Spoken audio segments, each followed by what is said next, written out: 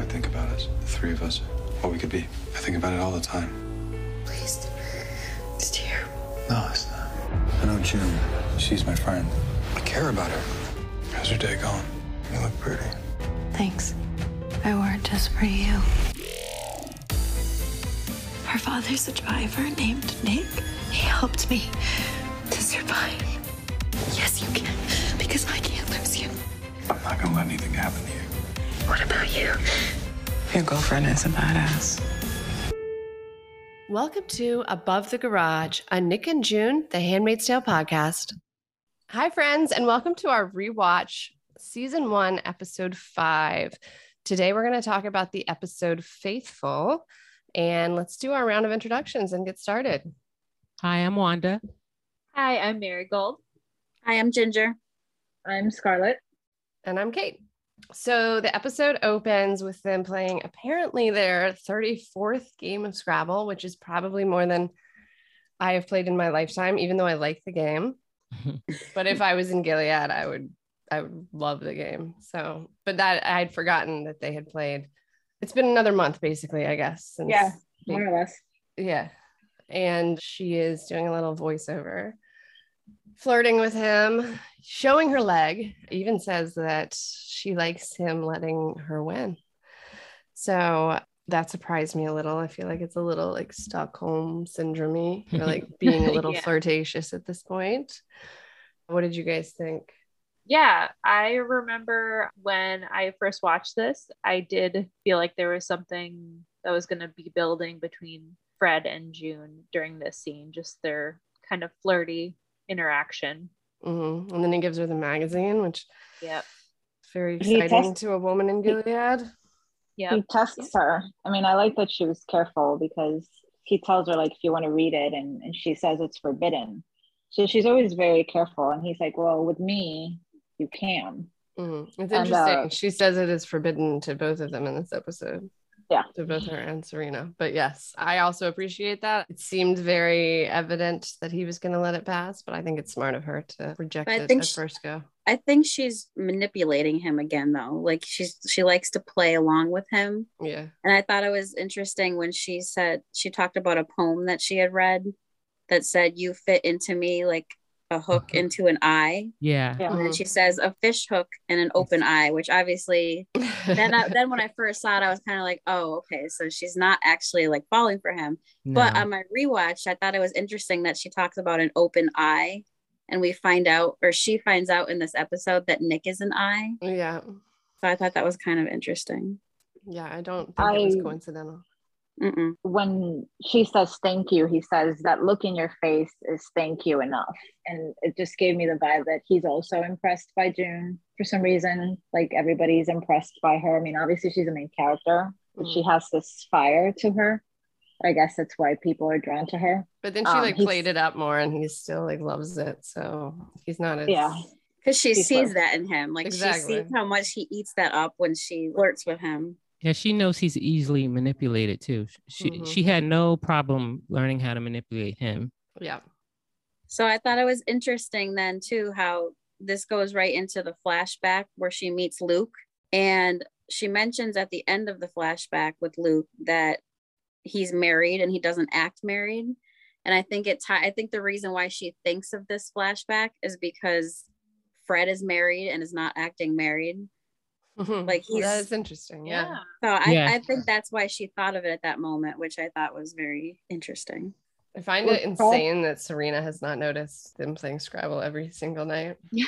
Maybe also she has and she can't do anything. What caught my attention at the meeting was that it was Moira that initiated that whole contact between Luke and June. Yeah. And that when they're going by the pictures, when he picks one, he says to her, "You look invincible." And I think that has a lot to do with what happens towards the end of the episode. Yeah, it does. It's that invincibility. I mean, obviously we haven't gotten to that part yet, but there's certain things that happen and that we'll discuss that build her up to feel like that. And I think that's part of her character, that invincibility, because I don't think Gilead ever really broke her all the way. Yeah, and she says this later also about Emily. She said she looked invincible, you know. What I find interesting about that whole interaction between Maura and June is in the beginning, Maura is ragging on June about the guys that she's attracting to her Tinder profile. And what's interesting to me is what June says. And June says to Maura, "You're too picky." And Maura continues to go through her profile. And June says, "Beggars choosers." Now, I don't know if this is American saying, but as Americans, we know what that means. But I looked a little deeper to see what Webster had to say about that. And the whole wording of that saying is beggars can't be choosers. And what Webster says about that is beggars can't be choosers is used to say that people who need something should be satisfied with what they get, even if it's not actually what they want. That is so interesting, Wanda. That is profound. Yeah, that indicates that she's willing to settle for whatever attention she gets from a man. So that opens her up to Luke, getting involved with Luke. Yeah, I thought about this too. Like, I thought that maybe June was in this part of her life where she just was kind of fed up with men, and she's just open to whatever man is out there, and Luke was there. Yeah, I mean, when you get involved with a married man anyway, you're willing to settle, to be second. Definitely. Right. That's you know, right. so I just find it interesting that she's willing to settle. I mean, I'm not judging her. I mean, she had to be young. By my estimation, she had to be in her early 20s because when she was captured, she was 28. And Hannah was 5, which means she had her at 23. So you're right. Yeah. That's young. Yeah. So my age when I had my daughter, pretty much, if I think about it. I had my daughter when I was 24. So, I mean, the difference in age and the way that you think is I can see that. Yeah. Yeah. I mean, at 20 something, you think you know it all anyway. I was going to say, any of us, I mean, most of us probably thinking about settling with whomever we were with at our But Wanda, I think first, go ahead.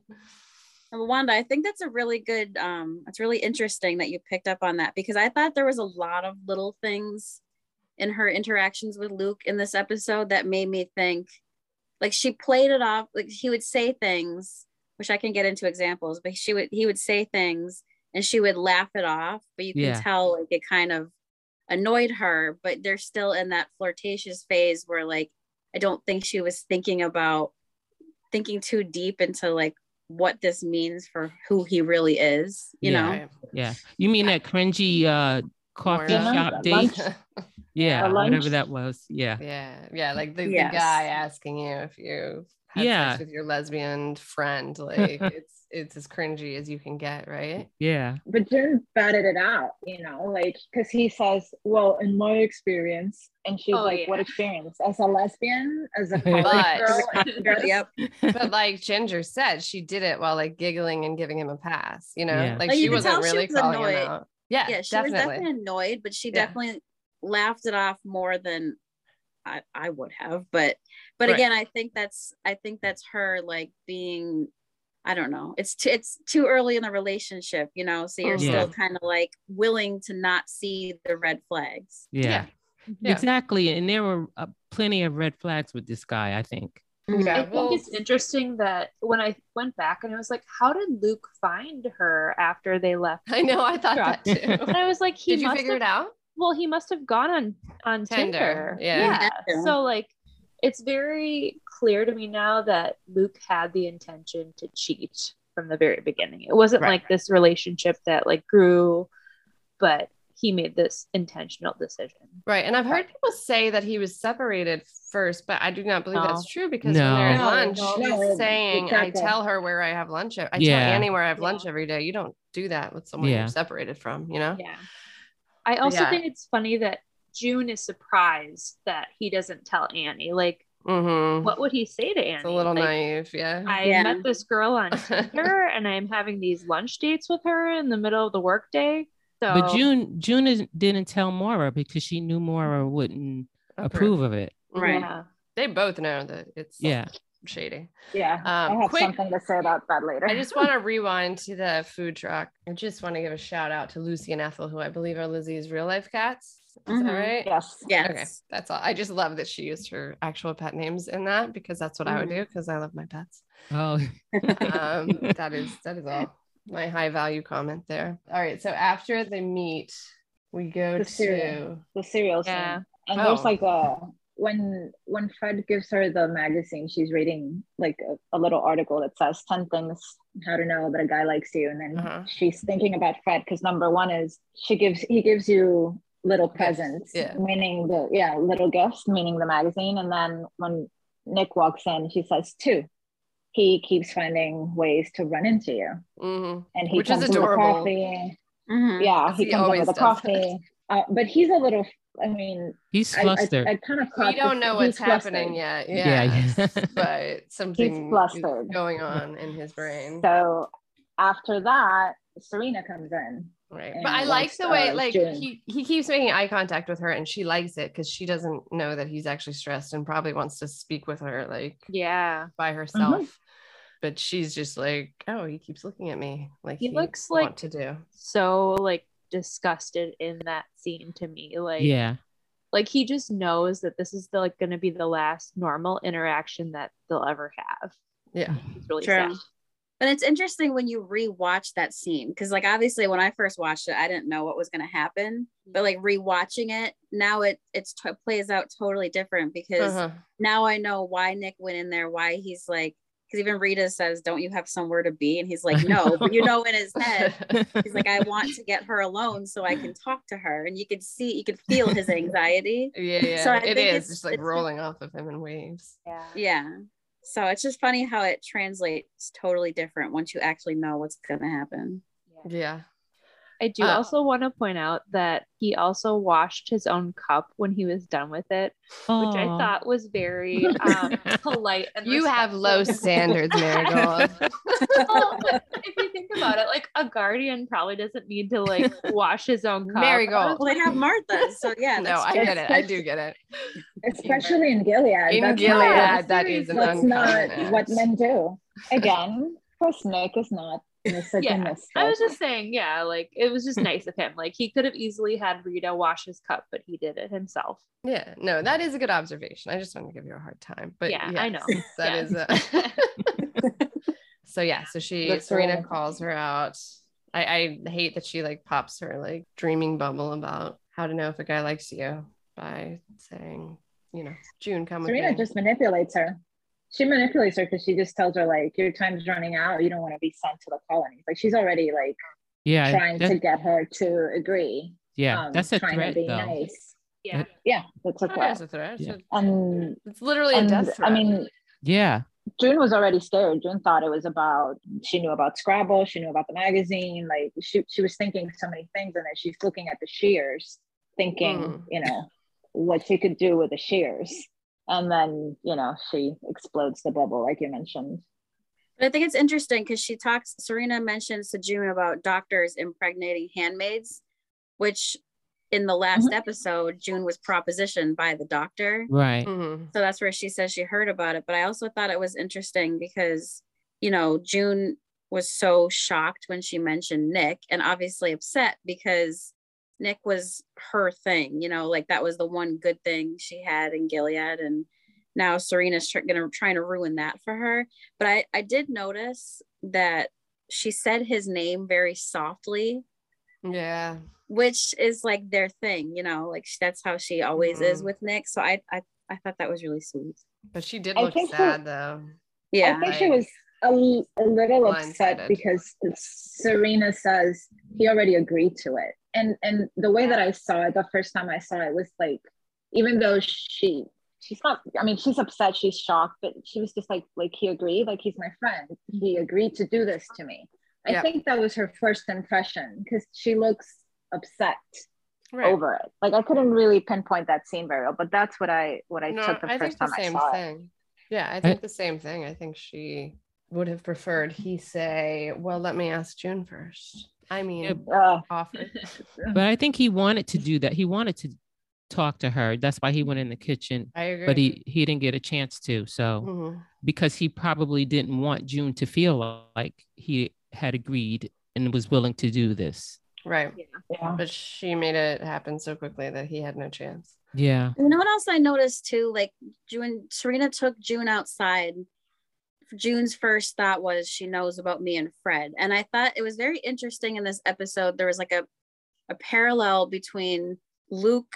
So June is the other woman with Luke, right? Mm-hmm. So Yeah. now she's the other woman again with Yep. Fred, right? And then it kind of is like another parallel where she ends up being, well, like Nick and her are like cheating again. You know what I mean? So she's in three different. They're breaking rules. Yeah. So I thought that was interesting, but I thought it was worth noting that like her first thought was Serena found out. And again, like I think why she's flashing back about Luke is because she's thinking about, here I am again as the other woman, you know? Yeah. And I also think if we're going to jump to that sex scene, I also think that they were like not equally awkward, but both very awkward. Like I even think that the scene with Luke in the hotel room is, she sighs when she gets in. It's just weird. It's not organically like passionate. I'm not saying they don't really like each other and want to have sex, but it's not the kind of like overtaking passion that you imagine affairs to be. And so she's thinking about it while she's having this awkward sex scene with Nick. But yeah, that was strange to me that they contrast those two. Mm-hmm. I just think, like, at least for me, when she's going up the stairs and she says, "Why does this time it feels like I'm cheating on Luke?" It's because she wanted it. Yeah. She wanted to be with Nick. If they're making you do that, you're not going to feel like you're cheating on Luke. It's because you want to do it. Yeah. That's usually how it is. And then it contrasts to when they go to the hotel room and it's, I mean, the way that I see their relationship is just cute. And that scene was not awkward. It's because they both knew they were doing something wrong, even when they're talking and during their lunch. So where would we go? What would we do? And Luke's looking at her like a snack. And she's kind of building it like, well, I need some time, grooming, shoes, lingerie. Like she's throwing it out there and he's vibing. And then when they get to the hotel, it's just weird. Like I would expect for them to jump their bones. Like you have all this tension, but there was no tension. It was just because they both knew that it was wrong. That's the way that I read it. Which I think though is the parallel to the very last scene where she goes to Nick. Yeah. Because there was no talking. There was jumping the bones once there was no awkwardness. Yeah. There was no awkwardness. Like it was very smooth and they didn't say a single word. So I think that's another reason why these scenes kind of play off each other in this episode. Yeah, it's interesting they're all overlaid, sort of. I think what's something else that is contrasting with Luke and June in the sex scene.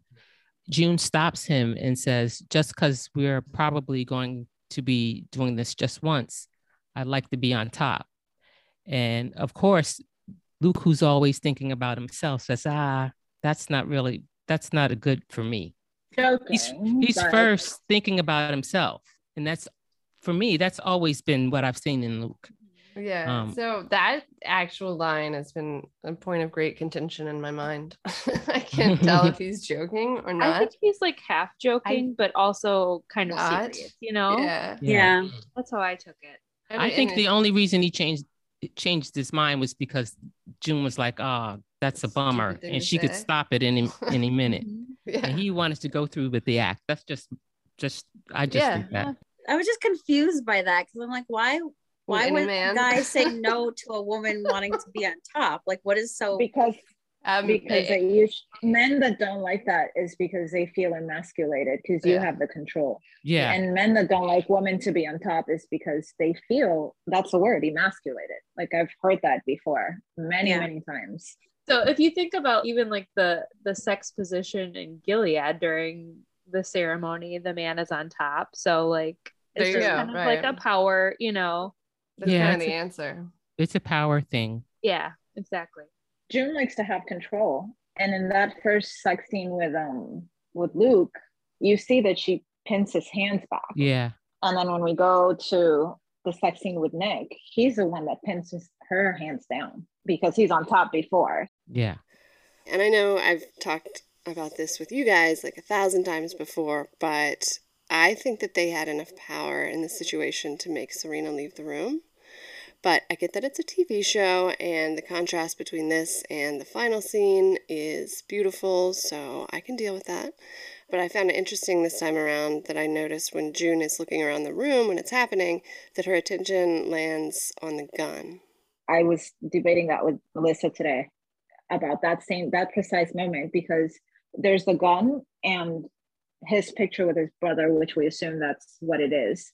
The picture's behind the gun, so we really don't know what she's looking at. Is she looking at? How did I not notice the picture in that scene? Yeah, the picture was there. Like, gun. Yeah. Is she looking at the gun? Like, am I gonna kill Serena like with the shears? Because any viewer could be like, well, she's looking at the gun because she wants to kill Nick because Nick's, No, but that's no, not I don't think what it that was. at all. I think it was a metaphor for they're gonna be killed if they don't do this. I also thought she was looking at, like, she looks at his record player, which isn't that forbidden? Mm-hmm. And then he's got the picture of his brother from his former life. So I was thinking like two things, like she's looking at the forbidden things, right? Because this is forbidden what they're doing, what Serena's making them do. But then also this is like a ceremony, right? That Serena's making them do. So normally during the ceremony, she's checking out and trying to distance herself. Yeah. But then she doesn't want to dissociate with this because she does keep looking at Nick, and she does get into it, But I thought that maybe that's why she was kind of looking around, because she's trying to disassociate. I don't interpret it as that. I interpreted she was looking at Nick, and then Nick sees her looking. And obviously, like, that's taboo in Gilead for the handmaid to look at, a man, especially during sex. So then I felt like she like tried to like not focus on him. And I thought more so that the objects were like, we get like a tiny glimpse into who Nick is, like the record player, the picture, the gun means that he's a guardian. So I interpreted it differently. They're trying not to connect with each other because he keeps looking at her and she keeps looking at him. Yeah. And they look at each other, and it's awkward because Serena is like a creeper, just standing there looking at something that she obviously hasn't had in a while. It's just weird. It's funny because I was talking about this morning, like the picture's right behind the gun. And I always wondered, like, what is she looking at? But it's also like, oh, well, he's also somebody. He was a somebody before all of this. He had a family like me. Like, so she could have been looking at that. Can we just look at the power dynamics here with Serena? That's very interesting. Yeah. Serena is the head of her house. Well, she has control over the subordinates in her household, right? Which are Nick, Rita, and June. And she's the one with all the power here. What she's doing, this is a ceremony that's illegal. She's gone rogue, and she's organized this ritualized rape. Nick and June are the two victims. Serena is the power in that room. And I think that's why they left her in that room to watch, because she's a show of force, right? She's there to control the whole situation. Yeah. And it's very clear when she's standing at the door, Yeah. Literally. I mean, she's domineering. She's tall, and she's just this domineering presence in the room. Yeah. And I think it is very important to point out that Nick had no choice here either. What is he going to say? No. And she's going to be like, oh, okay, never mind. Yeah. Like he is a victim here too. Even though he's a man, he still had no say in this matter. It's still rape for him too. Exactly. Right. Yeah. And he says that, later in the episode, I couldn't say no. It feels terrible, and you can tell, and it's just awful all around. I wanted to read a tweet from Margaret Atwood that someone had tweeted out. My crazy English teacher is making us write an essay on The Handmaid's Tale, where we're supposed to answer why Margaret Atwood put the theme of power and control in the book. We do not have telepathy with Margaret Atwood, so I guess Twitter is a close second. And Margaret Atwood's answer was, because it's in the world. It's not just women who are controlled in the book. It's everyone except those at the top.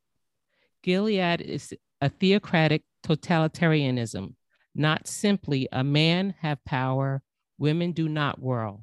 Lower status men are told when and who to marry, as an example. So Nick had no power. He's a low status man. And the perpetrator in this instance was Serena Joy. I think that needs to be clear. That's perfect. Yeah. That's great Yeah. that you brought that. In these episodes, we've seen the doctor that, who's kind of, we talked about it in So episode 4. The doctor, we debated whether he was trying to help or he was just going to be creepy. But there's a lot of people there. And even in this episode, we see off Stephen with a wife. And the wife, they're playing with a dog. And the wife tells her, I don't feel good. Maybe we can skip the ceremony tonight. And of Stephen says, you can't be sick every month, because there's people that are stuck there that don't want to be there, and that includes the men. There's men that don't agree with it, but they have to do these things to survive. It makes you wonder if maybe Nick agreed to it because maybe Serena would have gotten somebody else to do it. Mm-hmm. She would have gotten somebody else. So She maybe would he's have. like, well, Yeah. I just think maybe it wouldn't have been that bad. Well, she's desperate, so she would have found somebody. Yeah, she wouldn't have given up there. I think maybe Nick was threatened with maybe June going to the colonies or something. He did something to save June from something. That's just my head canon. But even if he wasn't threatened with that, I could still see him thinking about that, because he knows that you can't say no to stuff like this. Yeah. So he knows that if they don't do it, there's going to be consequences that could be deadly, Yeah. I mean, obviously, if she doesn't get pregnant, then at the very least, she's going to get moved to a different household. Right. As This Serena episode threatens her with that. Yeah. This episode also told us again that, the commanders could be sterile, which is something that I don't think it gets discussed further, but it was a shock the first time that I saw it. Like, it's them, the ones that have the problem, the powerful men, not really the women. I have something that's kind of not off topic, but the scene after they go to the market with Aunt Glenn, I just thought it was really interesting that she was like talking about her life before Gilead and how, like, obviously she was a drug addict, and like she finally has a place to sleep every night and people who are nice to her. And I was just like, it made me really sad for her, honestly. Like, if that was what your life was before Gilead, and Gilead is like this nice place for you, like it's really sad. So I just wanted to I think it also kind of shows, though, how this is so different for everybody, because you have, she's off Glenn, right? Off Glenn, she's happy with this because this is better than her old life. Yeah. But then you have June, who had a pretty good life before, so this is hell for her. And then you have like the wife of Emily, who is kind to her, but then you have Serena, who's just a monster. Yeah. So like it's kind of interesting how everybody has a different perspective on their position in Gilead. Yeah. And it's interesting how, like, I'm sure Serena and June were probably in the same like socioeconomic class before Gilead, and now they're in vastly different positions. Because I don't think Serena's that much older than June. I don't think so either. For some reason, I want to say it's only like 3 years or 5 years or something. Because I don't think she's 40. I think she's in her 30s. Apparently, in the book, she's much older. Yeah. For that, Yes. I think Bruce Miller said that he got a prettier Serena, so that there was like an even playing field between June and Serena. I mean, she's no competition to the older one in the book. I mean, it definitely would play out a lot different if Serena was like an old woman with a cane versus this younger woman. All right, so I wanted to go back to the whole Nick and June, their first time together, that scene.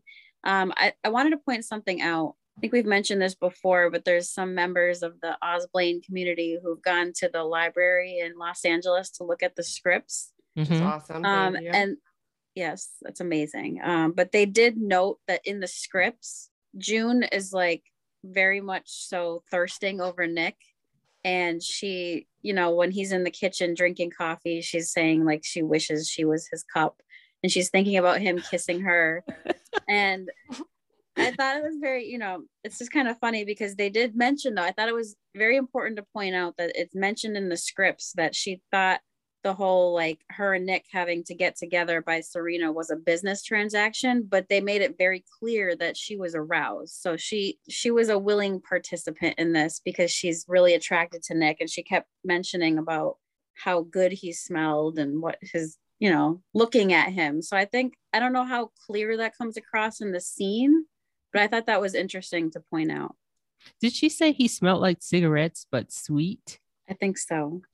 I don't know if I smelled of cigarettes and sweat, I think. Yeah. Really? I think just surprising because I feel like he looks like freshly showered in that. Yeah, I think there would be something nice mixed in, not just cigarettes and sweat. He would definitely have showered before that. Yeah. I think we see it because she doesn't disassociate in the scene, and they're both breathing, and he gets carried away, and I think that's like why she touches him. Like there's that connection when she grabs his arm. At first you see it, you're like, they're not supposed to do that, and that kind of goes forward to the other ceremony that we see further down. The arm touch also wasn't in the script. I just wanted to add that. So that was all Max and Lizzie. That was a nice touch moment. Because that's a connection. There's a connection there, whether it's because she knew he was getting carried away and he's not supposed to, or whether she wanted to ground him, or whether she just wanted to touch him.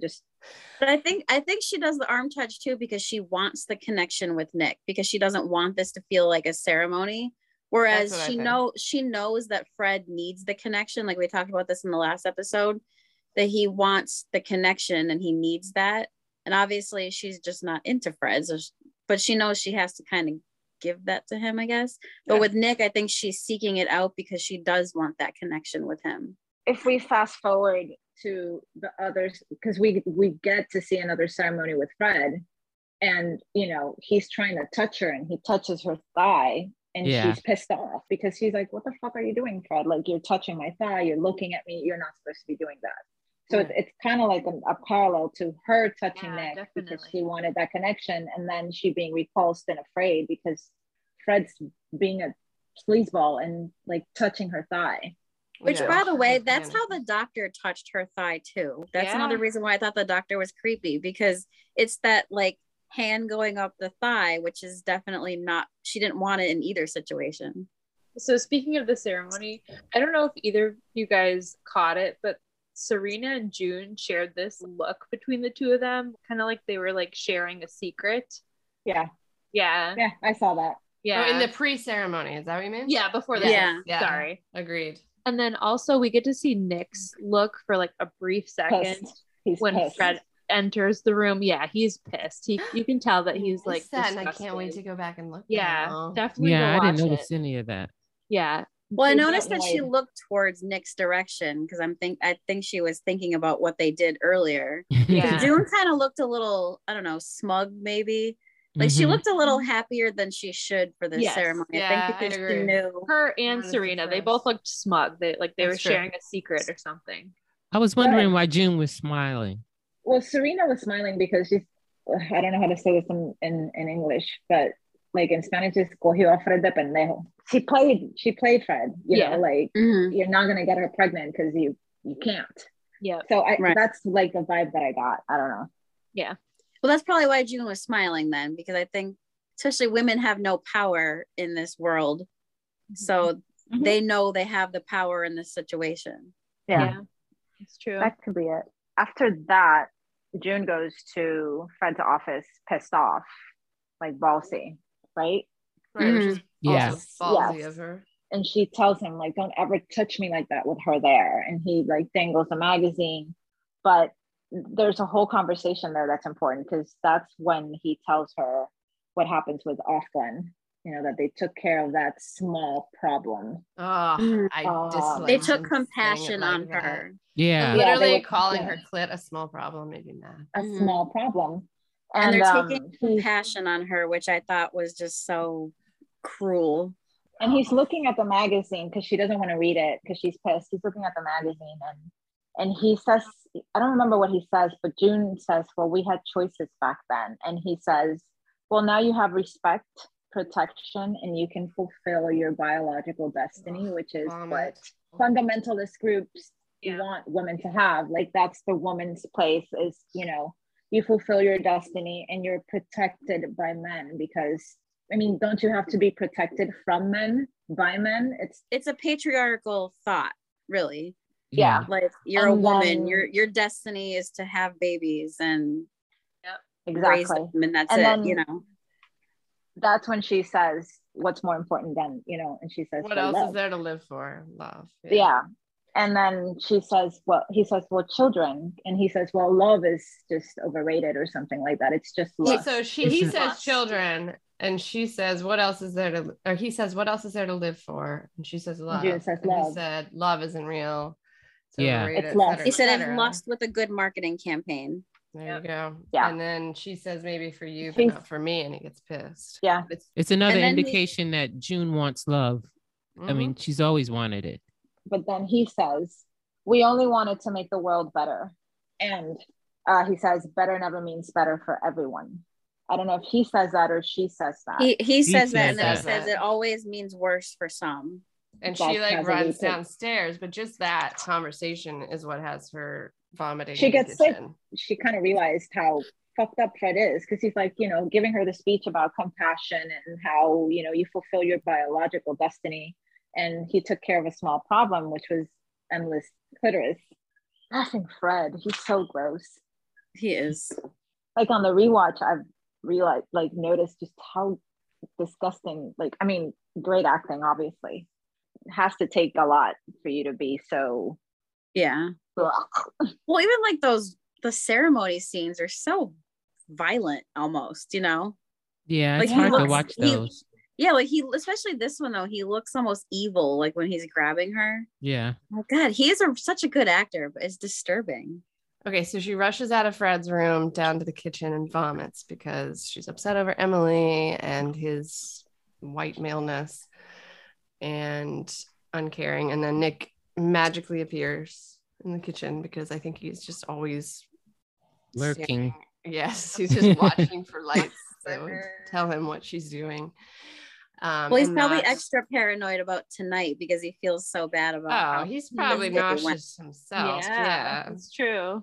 Yeah, so he like appears very quickly after she comes into the kitchen, and yeah, he's like, "Are you sick?" And she's just pissed off at everything. Certainly well deserved, and she's demanding for him to tell her. Oh, and he tells her to go to her room. He tells her to go to bed, but to he's bed. joking. Right, but No. she says, "Don't tell me what to do. Please don't tell me." Well, first he Where to go? says, he jokes that she go to bed, and then he says, you shouldn't be down here, it's not safe. So basically Yeah. he's kind of given her some commands in her eyes. Right, And she's like, Which does don't not go don't over tell me well. where to go. Right, Don't tell me what to do. Yeah. Which I think is such a key it's a piece. it's an important moment. It's a very key moment for their relationship because she tells him, don't tell me where to go or what to do, and she's crying and he stares at her. And can we just point out that Max's facial acting in this scene Yeah. is just unbelievable, but he stares at her and you could tell he's hearing her and he's processing this. Mm-hmm. And I think that's a very big turning point in their relationship. Mm-hmm. Yeah, that's a big moment, I think, right there. You can see. There's something that I really enjoy about Nick's character, and it's the fact that he is protective but not overbearing. That's one of the things that I like the most about the way that he's portrayed in the show. And I know that has to do with Max Minghell's acting. He's protective, you know, he protects June, but he doesn't tell her what to do. He's not overbearing. He doesn't think he knows better or what's better for her because he's a man. He's not patronizing. Right. Exactly. At He's not all. patronizing. To go back to what Ginger was saying, after he says that, you know, that's when he apologizes to her about what Mrs. Waterford asked him to do. He says, I couldn't say no when Mrs. Waterford asked me. He's not looking at her because he's ashamed. Mm-hmm. I'm guessing he thinks like, oh, well, now she thinks that I'm just like them. But then he really looks at her in the eye and really apologizes. And you can see it in Max Minghell's face acting. That he really means it, that he's really, really apologizing. And June's reaction to the first apology is like, yeah, not whatever, but it's not the same reaction until he looks at her and apologizes. She kind of feels relief after he does the eye contact. Because she understands too. She knows, I think especially at that point, she knows that he had no choice in the matter either, especially once he said, I couldn't say no. True. Yeah, she kind of does like a little nod. Both of them have really good just facial expressions in this scene. So then after that, she asks him, like, please just tell me, are you an I? And you can see, like, his facial acting is so good. You can see, like, him processing this, and he wants to tell her, but he's debating, like, should I tell her, should I not? But he does give a little nod first before he actually says, yes, I am. Mm-hmm. And it's heavy when he says it. He feels like, you can see, like, in his body language. And I think that's something that was like, in the scripts. I think that it said, like, this is treason. He can't, like, the line before it said, this is treason. He can't answer her. And then the next line is yes. What do you guys think about June's reaction to his confession? Well, she's shocked, but then I think she's like, I think once he makes, shocked, though, she doesn't seem that surprised to me. I think she's shocked that he said it. Okay. Yeah, exactly. Because I thought she was kind of upset, I guess. You know, obviously she wasn't thrilled about having to have a ceremony with Nick because Serena forced them. But I think she was also nervous about it because she even said earlier in the episode, you know, she went to Offglen, Emily, and said, like, do you know if he's an I? Because I think she was afraid, like, I think she was more nervous about sleeping with him because he's an I versus this is forbidden, you know? Yeah.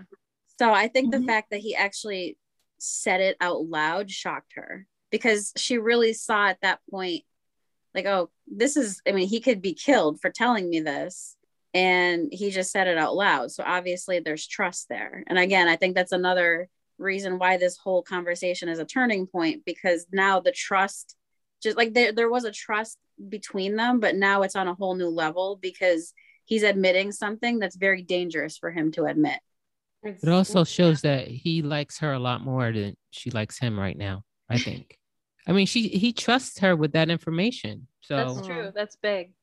I also, in my notes, I was like thinking about the episode title, Faithful. And at first I was thinking, oh, it was in relation June to Luke. But then I was also thinking about like Serena to Fred. And then also Nick's allegiance to Gilead too. Like, is he faithful to Gilead or is he faithful to June? And yeah, we see that come out. Interesting. That's a very nice point. Yeah. Since she's smiling, I mean, she's been crying, but when she leaves the kitchen, she does this gesture, and I don't know how to read it. Like, it felt like she had something over him. Like, now I know something about you. Like, she had some power over him, but not in a bad way. The way she's smiling, it's like she feels emboldened maybe because he told her. I don't know how to read it. I think she gets what a big deal that was, and that she did. Yeah, exactly. She had gained some power. He had given her power over him, and she's acknowledging that with that physical. Well, I think he jokes. The joke. She says, he jokes again go to your room before I report you. Which I think is him confirming to her, like, he just told her he's an I, so technically he can, if he wanted to, he can go report her and everything that just happened. But I think by him joking again, go to bed before I report you, he's basically telling her, I'm not going to report you. Like, this is right. Yeah. Right. That's their banter. But I think he's trying to tell her, you're safe with me. I'm not going to report you. I have seen people say that was not a joke. And just for the record, the script actually very clearly states that was a joke between two people in a weird place, right? Yes. Thank you. Another thing that struck me was that when June asked Luke to leave his wife, he just goes, okay. And he just has his back turned to her. Like, I don't know. Part of me just thinks that Luke was maybe having his cake and eating it too, maybe a little bit. And until I don't know. Well, he says he answers her so quickly and she's shocked. But then he goes, I'm in love with you. What else am I going to do? Okay. Which when I heard that, I was just like, that pissed me off. That doesn't sound very. It's not very romantic, right? Yeah, right. Well, it's like, this is what I have to do. It's not like he made this big declaration to her. I don't know. It was just like so nonchalant. Like, okay, he didn't look at her. I mean, he's like, well, what am I gonna do? How about honoring your vows? That's what you should be doing. Yeah. But Luke again never does anything for anyone else except himself. So he's fallen in love. So what is he going to do? I'm going to dishonor my vows because this pleases me, Yeah. Mm-hmm. But I think it actually, also shows June's naivety because she's shocked, and I don't even think even in the scripts it mentions that she's like has thoughts about that, like second thoughts, because he said it so quickly. But then she ends up like cuddling with him and seems kind of happy, which I think again shows her state of mind, like she's settling again. yeah, You know? yeah, Right. I mean, I like that she was bold when she told him, because she's like, I want you to leave your wife. And that's June, bold June, asking for what she wants. And then when he answers so quickly, she goes back to, oh, really? Yeah. She goes back to the way that she was before Gilead, which is, I always thought she had that fire in her, but it was just tamed by what society, or maybe what she thought she had to be in order to be with Luke. Because that's the way that I see it. You know, she just settles to be who she thinks Luke wants. That scene was weird because then when she cuddles down, like I was trying to see if she didn't really look happy. Yeah. Happy. Like another flashbacks where she looks like, I don't know. I think she was second guessing herself, but I might be looking into it too much. I think that we're all just trying to say it didn't feel very convincingly like overpoweringly romantic to us. Well, think about it though. What do you know from just just life, like what you see in TV, movies, people you know in real life? Married men don't typically leave their wife for their mistress. Exactly. So she asked him to do it, and I'm sure, as many of us would, you would expect him to say no or to make excuses of why he can't do that. Right. But he says it so easily that I think she was just kind of taken aback, because that's not what you would expect. So then how she's probably thinking, like, I have to have a defense to this, like why you should leave your wife. But he doesn't. He just says yes. So I think that's probably what's going through her mind. Like, that was too easy, Yeah, it's odd to all of us. Yeah. So now we see June go to the market where she sees of Stephen again and quickly comes up with an excuse to go speak to her. And she's since learned what happened to her. So she wants to say, that's terrible. I'm so sorry. And she's still like, even then, and Emily tells her name, Emily. And even then, though, like Emily's still telling her about Mayday. And I think that it's cool that she's still so rebellious, or maybe more so. She says that. Mayday can't use me because of what happened, but you need to find them. And June's like, how do I find them? My name's Emily. And then when June's about to tell her her name, the new Glenn comes and gets her. Yeah. Well, she asked June comes her and name, gets her. but I think June hesitated because I don't think she was ready to say it yet, If she hadn't hesitated, she could have told her name. But then the ensuing scene is pretty crazy. And okay, I love that scene. I do too. It's the best scene.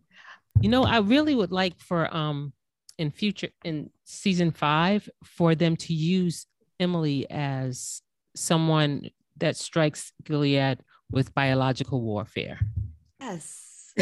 Because she's a cellular biologist. Right. She knows bacteria and germs and stuff like that. That's just my head canon.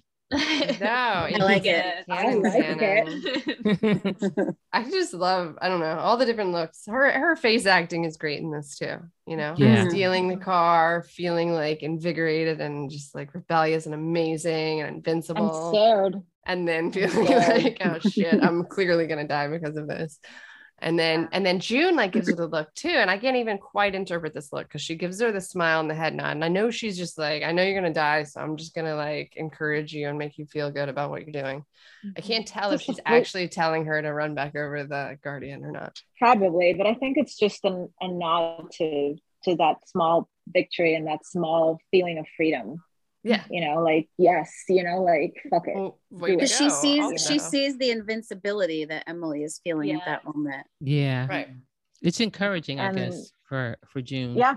Well, yeah, I think it gives her more, exactly, for later. But just to Emily, just an amazing scene, like you said. I absolutely love it. And like, I think Janine says, what's she doing? What is she doing? She's driving. He was so amused by that. Yes. But despite her head nod, when Emily runs over the Guardian the second time, she's like, June's like shocked. It is graphic. It was graphic. It's funny too that she just decides to go in circles instead of like seek out Canada, which she would never reach. So it was really the best because it makes all the handmaids like enjoy the whole scene so much more, and they need that. Yeah. But it's funny because Fred mentioned earlier when he told June about what happened to Emily, there's plot armor there because he says they let her live because of her position, meaning she's a handmaid.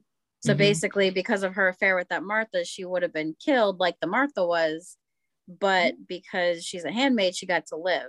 Right. So again, we see that handmaid plot armor again, where Emily like literally runs over a guardian and like crushes him, and they didn't kill her, you know. Yeah, I was like, why aren't you guys using your guns? Why don't you shoot her? Yeah, because they smashed the window, but they don't actually hurt her. They can't kill. They don't have free reign to kill handmaids, even in murderous situations. So that is good intel. Also, great music in the Emily scene, and she also her makeup too looks a lot like she looks. So with the German Shepherd scene, she looks miserable and run down, and the way she feels, I think. And then it's amazing what they can do to add to what's happening in the scene with makeup, because you can tell that she looks like bolder and more invincible and amazing. Well, even with June, because June obviously the handmaids don't wear makeup, so like June always they all look kind of washed out and just you could their emotions are on their face with their makeup. But then when you look at the flashbacks, like June, she's wearing makeup and her hair is all done and curly and all that, you know. Pretty. So it is. It's a pretty stark difference. It's a good contrast. Yeah. So then she goes back to the house, and Serena does tell her in that scene to go have sex with Nick, right? No. You guys don't think that? No. What? Because she says some women can't handle the requirements of their position, can't do what needs to be done. Do you understand what I'm saying? I think she's telling her to go back to Nick whenever she can. I can't believe none of you think that. I can't believe none of you believe that. I love it. I can't wait to ask the rest of my friends. I think it was just because she knew what happened with Emily, and she knew she thought that Emily like had a breakdown, and she's telling her like, you're a smart girl, don't do anything crazy. And that also plays into a future episode, what she tells her there, and that's why she's telling her that. And I like the dynamic because June walks to the picture and looks at the picture, and Serena sits down, so June's the one that's towering over Serena, and June has this like thing about her, like she feels she has a fuck you kind of attitude, invincible, and she's like yes, and she looks at her like, I'm gonna fuck with you. I don't know, she gives her a look, and Serena's like, what the fuck just happened? What was it on the table? There was something, like cheers or something. The cheers again. The same cheers again. Yeah. So you could tell she's got that like, I want to kill you, Serena, because I hate you look. I think then they focus to her sitting down on her room, and she has this voiceover which she says they didn't get everything. Meaning they didn't get everything from Emily. There was something still inside her they couldn't take away.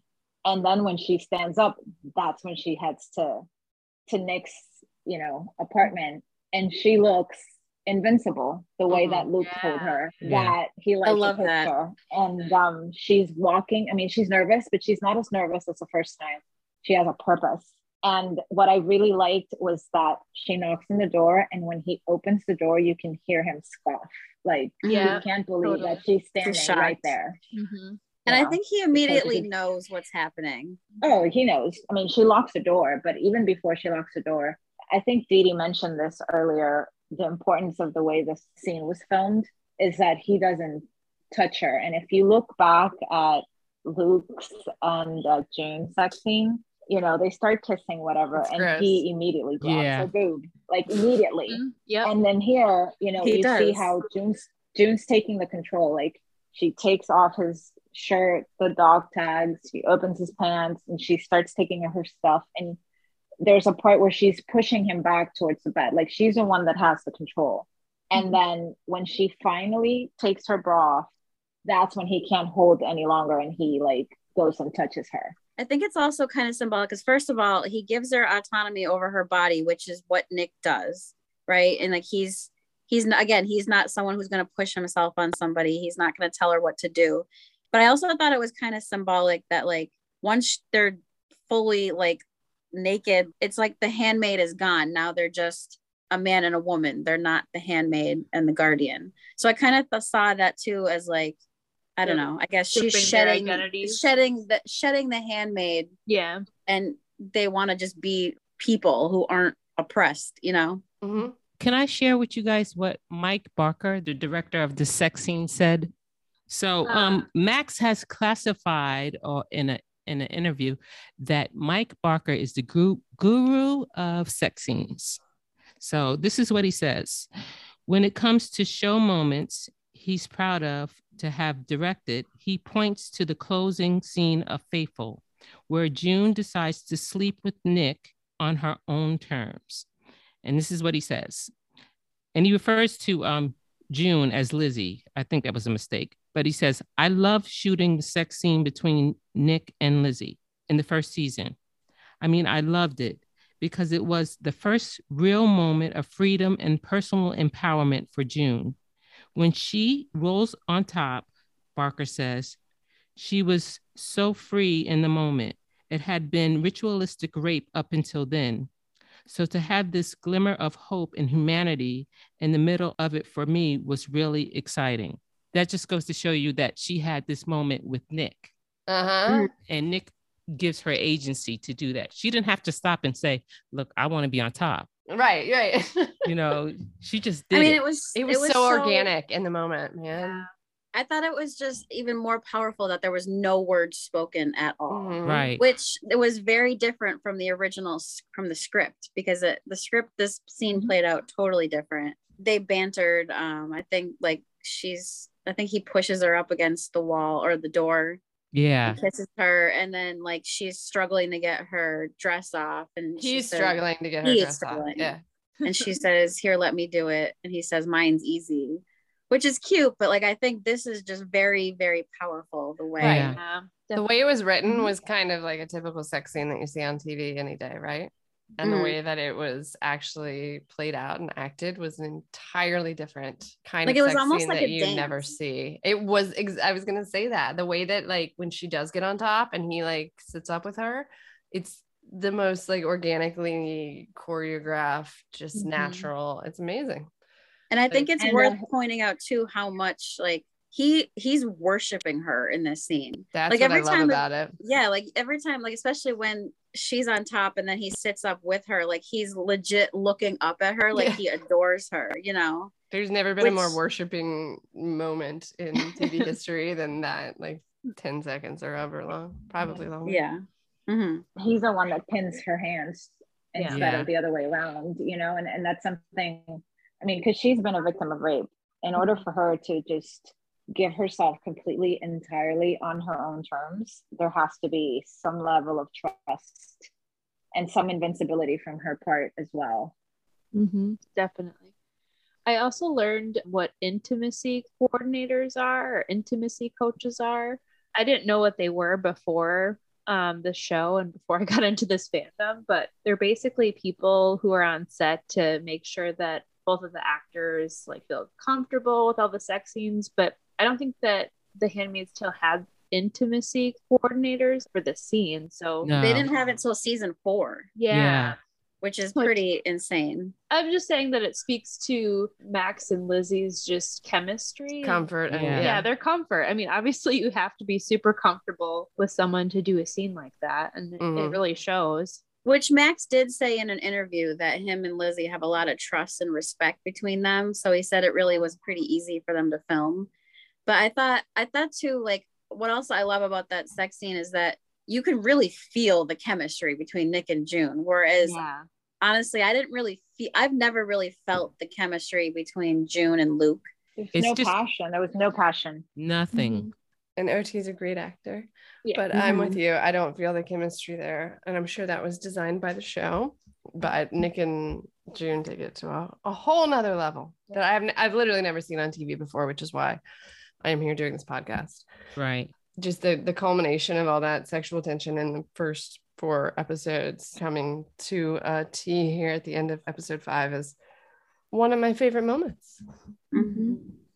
And I really appreciate how the episode ends with clapping. Yeah, that's a great song. It's such a good touch.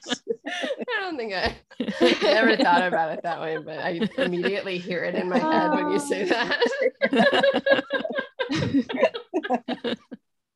I think that's a perfect point on which to end our spoiler-free section, which has now run far longer than planned. And so if you are a new watcher to the show, we hope that you enjoyed episode 5, and we look forward to hanging out with you next week for episode 6.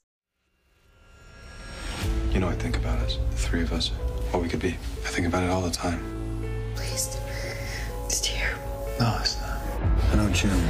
She's my friend. I care about her. How's your day going? You look pretty. Thanks. I wore it just for you. Her father's a driver named Nick. He helped me to survive. Yes, you can, because I can't lose you. I'm not gonna let anything happen to you. What about you? Your girlfriend is a badass.